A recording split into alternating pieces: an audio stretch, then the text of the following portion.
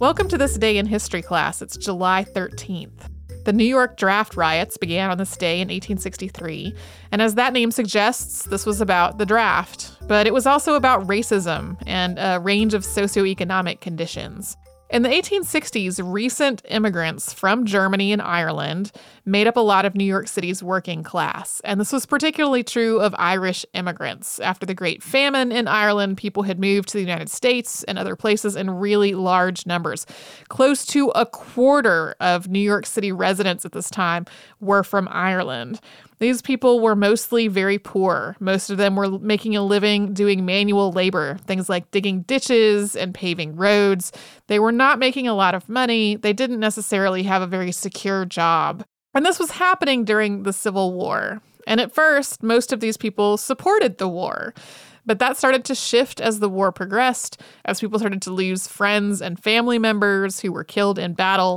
Also, the Emancipation Proclamation shifted people's opinions. That was the proclamation that freed all enslaved people in the rebelling states. And so these workers in New York became really fearful that people who had been liberated in the South were going to move to New York and basically take their jobs, or at least be competing for the same jobs. Then Congress passed the Enrollment Act on March 3rd of 1863, and this set up a wartime draft for the Civil War. Unless you could find a substitute to go in your place or pay a $300 fee, if you were a man between the ages of 20 and 45, you were subject to the draft.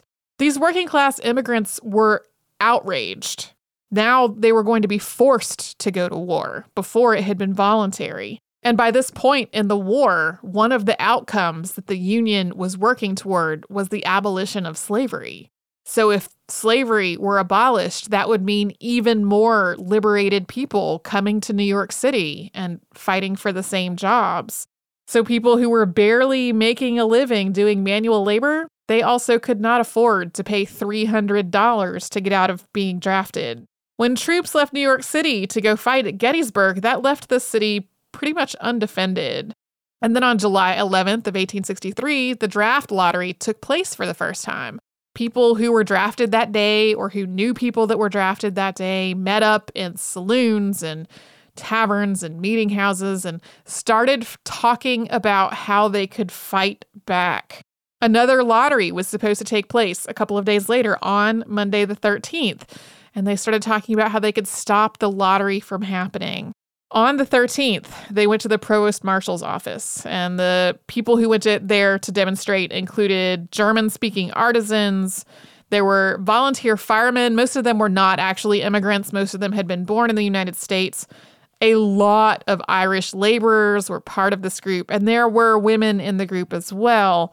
The draft lottery was to start at 10:30, and they interrupted the lottery, and they actually set fire to the building. The riots spread from there. It started explicitly targeting Black people and Republicans. The Republican Party had been founded to abolish slavery. They started looting merchants and stores. Part of this was just to loot, but part of it was also to try to get revenge on the wealthy, those wealthy people who could afford that $300 to get out of fighting in the war. This riot went on for 4 days. There were some groups who switched sides, like the volunteer firemen started trying to quell the raid. The people rioting for most of it were primarily Irish immigrants. Among the looting and the targeting of the Black population and of Republicans, they burned down the colored orphan asylum. They targeted Black residents and their homes and their property. They also kept targeting businesses to try to get revenge on the wealthy. A man named Abraham Franklin, who was a disabled Black coachman, was hanged. Eventually, both the New York National Guard and the police were involved, and those troops that had been sent from New York City to fight in Gettysburg were called back to try to stop the violence. It was only after that happened that the riot subsided. This caused between $1.5 million and $2 million in property damage, and it was August before the draft was really being enforced in New York City.